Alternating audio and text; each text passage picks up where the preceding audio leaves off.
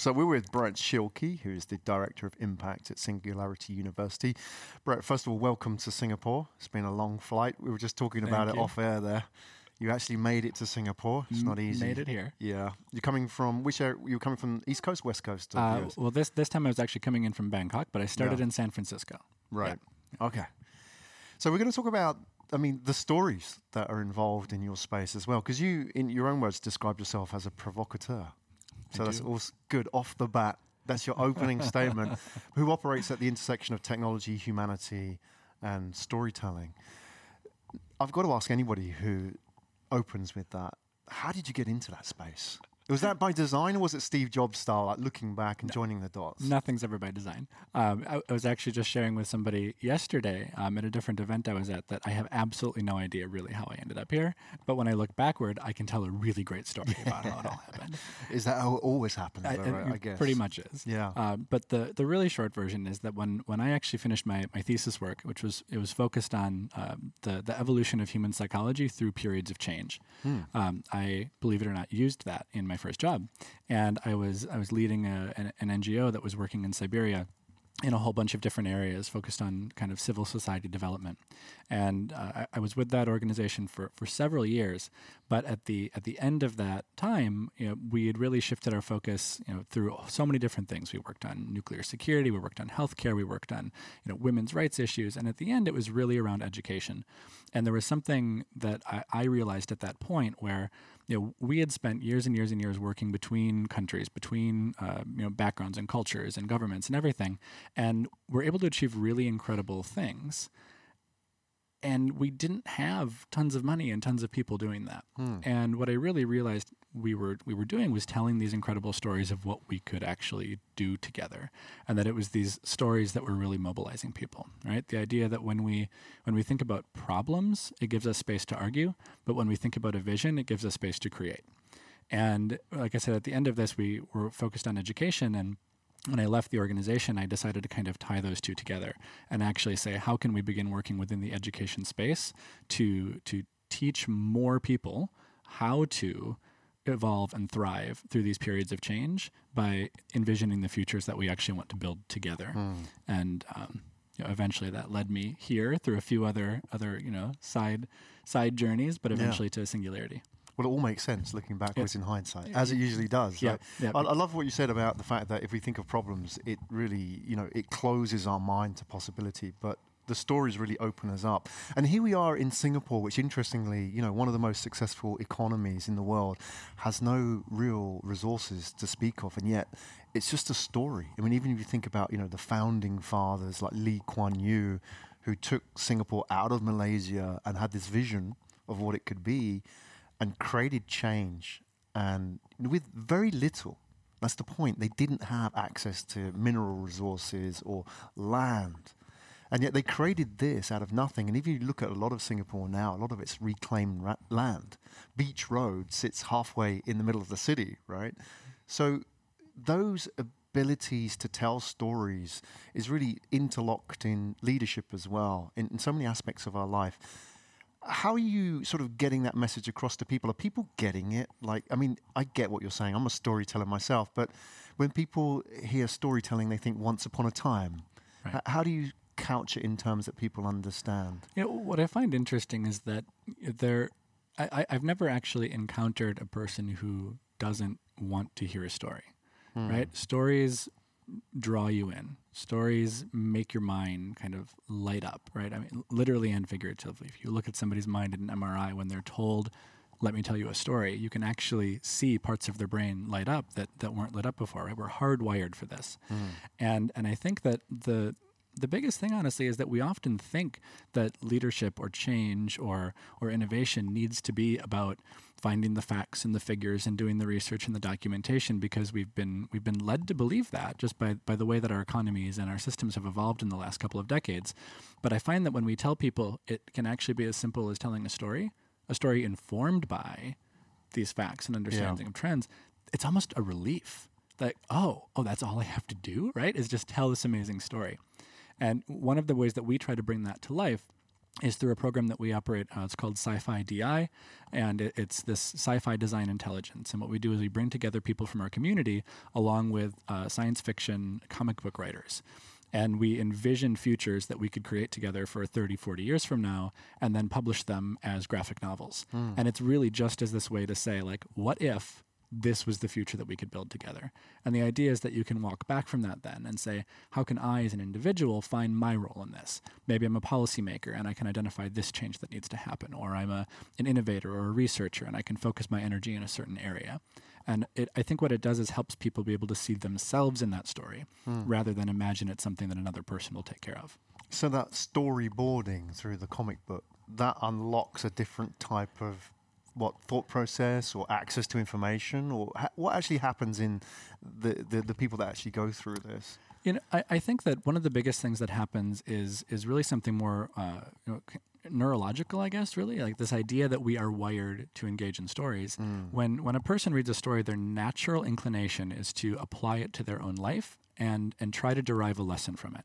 And they actually say the best storytelling doesn't tell people what that lesson is, it lets them arrive at it themselves. So by just giving this future, and you realize, wow, that's an amazing future, this is an incredible thing, you almost feel an obligation to be part of it. Because if you aren't, you're just saying, oh, no, I'm absolving myself of responsibility, right? Someone else will take care of this. And you're not part of the crowd. You're not part of the group. What is that? Why are human beings predisposed for that? I mean, this is a whole podcast in itself, but what are the sort of the easy answers that you know that most people don't know? I'm not equipped to give you the actual neurological answer to this, but I can give you the more humanistic answer.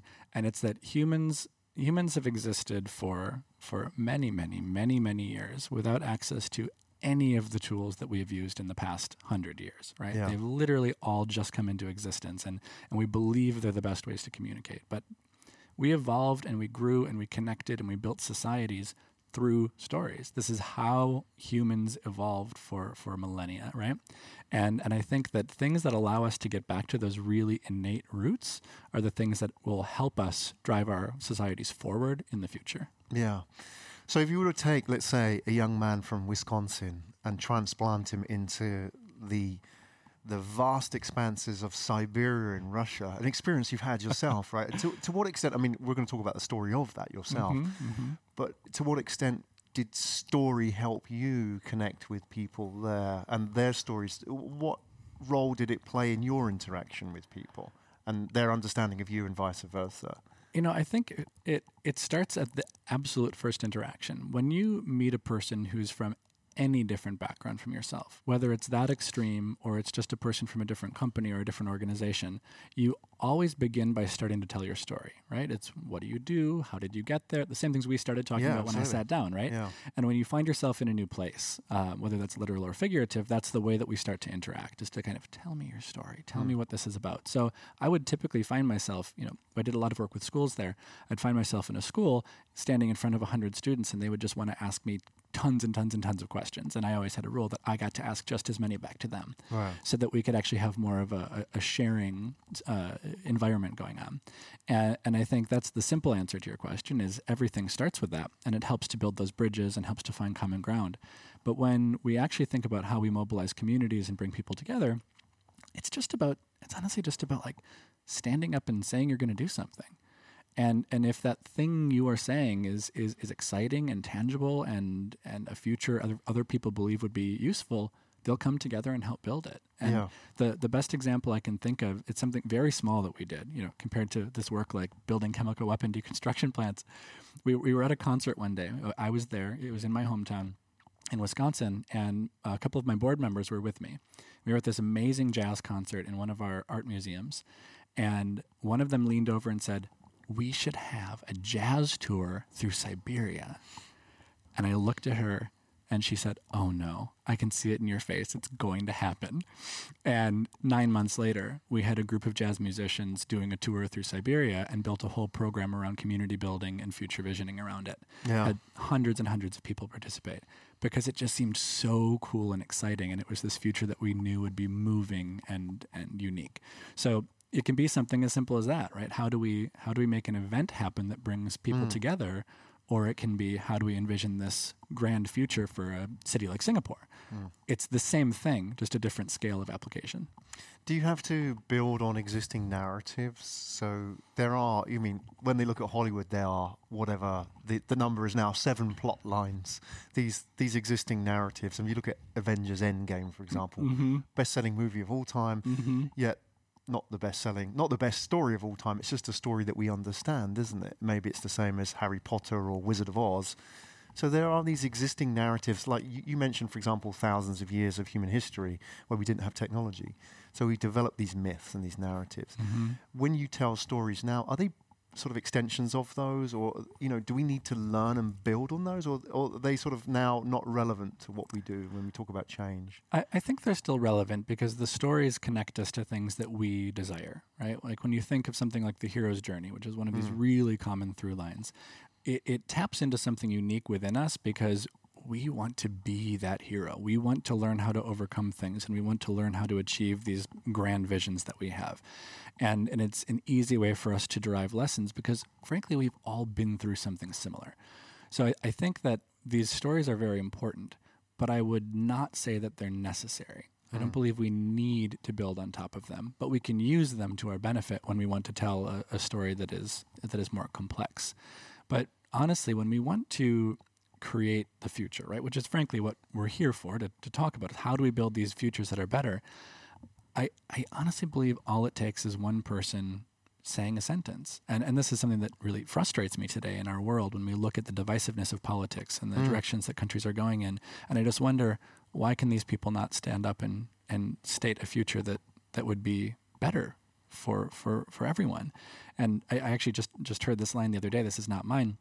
But somebody had said, when Martin Luther King Jr. led the civil rights movement in the United States, he didn't stand up and say, I have a nightmare. Yeah.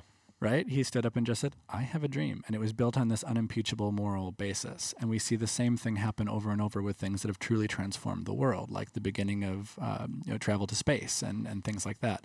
And I think we see the same thing happen when we design the future of our cities or our companies. They can be very simple statements. They don't need to be epic journeys. It's just about putting a goal out there that people want to be part of. So who is it today that inspires you in that space and storytellers? Because if we look around the world of politics, we can only see the other world, the people who are taking us backwards, maybe. That is a great question that I actually don't have a fantastic answer for. I've seen nobody in the realm of politics. Right. We can so just let's discount set that aside. Okay. That is a disappointment. Right. But in business or in culture, or who are the people that are telling stories that inspire you? Yeah, I think actually something that I'm really excited about right now, and maybe it's a bit of a different twist on your question, but something I'm really excited about is the amount of sort of discussion we're seeing about the future within pop culture. And I think of television shows, for example, like Black Mirror, like Altered Carbon, like these really future-focused shows. And I find that more often than not, they focus on the possible negative futures. They seem maybe a little bit dystopian. But I actually think that what they're doing is helping bring these questions and these narratives into public discourse. And that's something that we've really been lacking. Because one of the limitations, I think, to people standing up and making these statements, whether you're a politician or just an everyday person, is awareness of the future. We don't generally talk about the trends that are shaping our world or the possible futures that are out there. They're just not really part of our discussions at our dinner tables, at our offices, at our schools. So when we see these topics and these sort of gnarly, difficult ethical complications or whatever they are come up in popular media, that helps us actually be able to have those conversations so that eventually someone can say, here's the future we want to create. We kind of know it's not that. We don't want that dystopian future, but it kicks us in the right direction to start thinking about what we actually would want as a replacement. So that whole domain of sci-fi, the comic books, they have a role in really sort of stretching the limitations of what we conceive as possible. Absolutely. Right. Absolutely. I believe that wholeheartedly. I tend to go toward television primarily, just because I think that's the most broadly consumed. When Westworld came out as an example, that was one of my favorite shows because I was like, oh, look at this. We're actually starting to talk about humanoid AI, which is not something we have in our near future, but is a possibility in our more distant future. So why not talk about it now? And be able to sit and chat about it with your friends as a what if when we feel like we're in a safe space, and it really expands the mind. That was the one with the cowboys, was it not? It was. I remember that well. I was an AI graduate from 1995. So if you're into artificial intelligence, yes, any kind of mention of that was like vindication. You're very extreme at that point. Now we sort of come full circle. But even back then, it was very philosophical, artificial intelligence. Now we sort of move now into the more dystopian debates. We do. Yeah. So I actually have a friend who went into one of the first AI law programs. It was over a decade ago. And this was one of the AI law programs launched on the East Coast in the United States. And I had no awareness of this at the time. And I was like, why are you going into an AI law program? What does this mean? And he said, well, the university started this program because there's a prediction that within 20 years, the Google search algorithm might ask for independence. Like, talking about a philosophical basis for an education program, right? At the moment. So. What about that future when you go type into Google and Google just says, no? Wow. What would we do? And that was going to be the entire purpose of his educational program in this university. And it was a very esteemed, globally recognized university. This wasn't somebody trying to do something funny. So you're right. There was this very philosophical, only happening in the ivory towers discussion many years ago already. Yeah. And now it's starting to come into more of the popular space. What is your answer to that question? Out of interest, to somebody who spends a lot of time in the future, is it a reality? Because I mean, I had to spend a bit of time just soaking that up. I do not know if that's reality, and that's actually okay. And I think that when we think about this question within AI, and this is something that comes up a lot, right? Kind of the job that I often have in the work that we do as Singularity University is kind of being the what's next guy, where people get inundated with all this information, and then they're just like, what do I do now? And we start to unpack the implications, and we think about all of the possible futures that could be derived from this.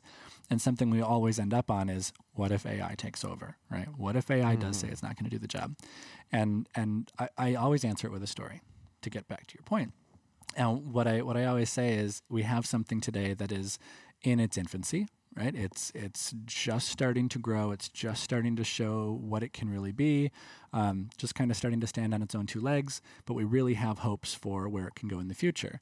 We hope it's going to be stronger than us. It's going to be more capable than us. It's going to do things we have never dreamed of in ways we've never dreamed of. Now, was I talking about AI or was I talking about a human child? Yeah. Right? And we fear that narrative when it's about AI, yet we procreate every day and don't necessarily have the same discussion. Yeah. So I think if we can reframe these fears that we have about the future as opportunities to redesign the fundamentals of our system, then it gives us this totally new space to approach what that future looks like. And we say, well, for our humans developing, we've built all these systems, educational systems, correctional systems, you name it. How do we now retool those systems for a totally different kind of like development line of technology? How do we apply them to this other thing?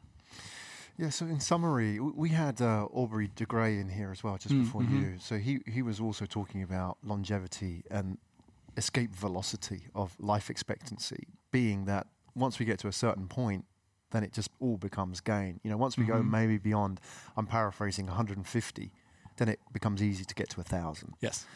When we have that kind of world, if it happens, when it happens, then what will we be doing? How would that change us? I know this is a very philosophical, because I know one of the questions you've been asked, and one of the things you've been talking about is, can technology make us better humans? Will we be happier? So I have a very philosophical answer back to you for this one. And it's that eventually, right, this is not a 5-year, 10-year thing, but eventually I believe that the purpose of humans shifts completely, where we think about ourselves today in terms of our jobs, right, our careers, these things that give us walls and frames and expectations of who we are and what we do. I think all that goes away. And in the middle term, I think we shift that to an understanding of what we as an individual can enable in the world. And it's a tiny change in word choice, but it really changes what it means internally. That as the world changes, I can always enable the same thing, but I can use new tools to do it. I can find new opportunities to do it, and it allows us to find purpose through that period of change. But farther down the line, at this mythical future we have where technology will do everything and we're living forever, I find a very humanistic end to that. And I believe it's that humans are left to feed each other in love. And I mean that in every depth of that word, that it's to feed our passions, to feed our fears, to feed our emotions, to feed our curiosities. I think that's what we're left for, is to actually be able to connect with each other and create incredible things. And that my hope, my perhaps naive hope, is that will be based on love, on this much better connectedness we have to one another, because technology has kind of leveled the playing field. Brett Schilke, thank you very much for sharing your insights and your vision for the future here today. Thank you so much for having me. Yeah, all the best with your travels as well. Looking forward to hearing more from you in the future as well, if you do come back to Singapore. And what would be the best way for people to find out about you as well? You can easily just find online. You can reach me anywhere. You got your own website? Got my own website, brettschilke.com, LinkedIn, all sorts of things. Fantastic. Thanks a lot, Brett. Beautiful. Thank you.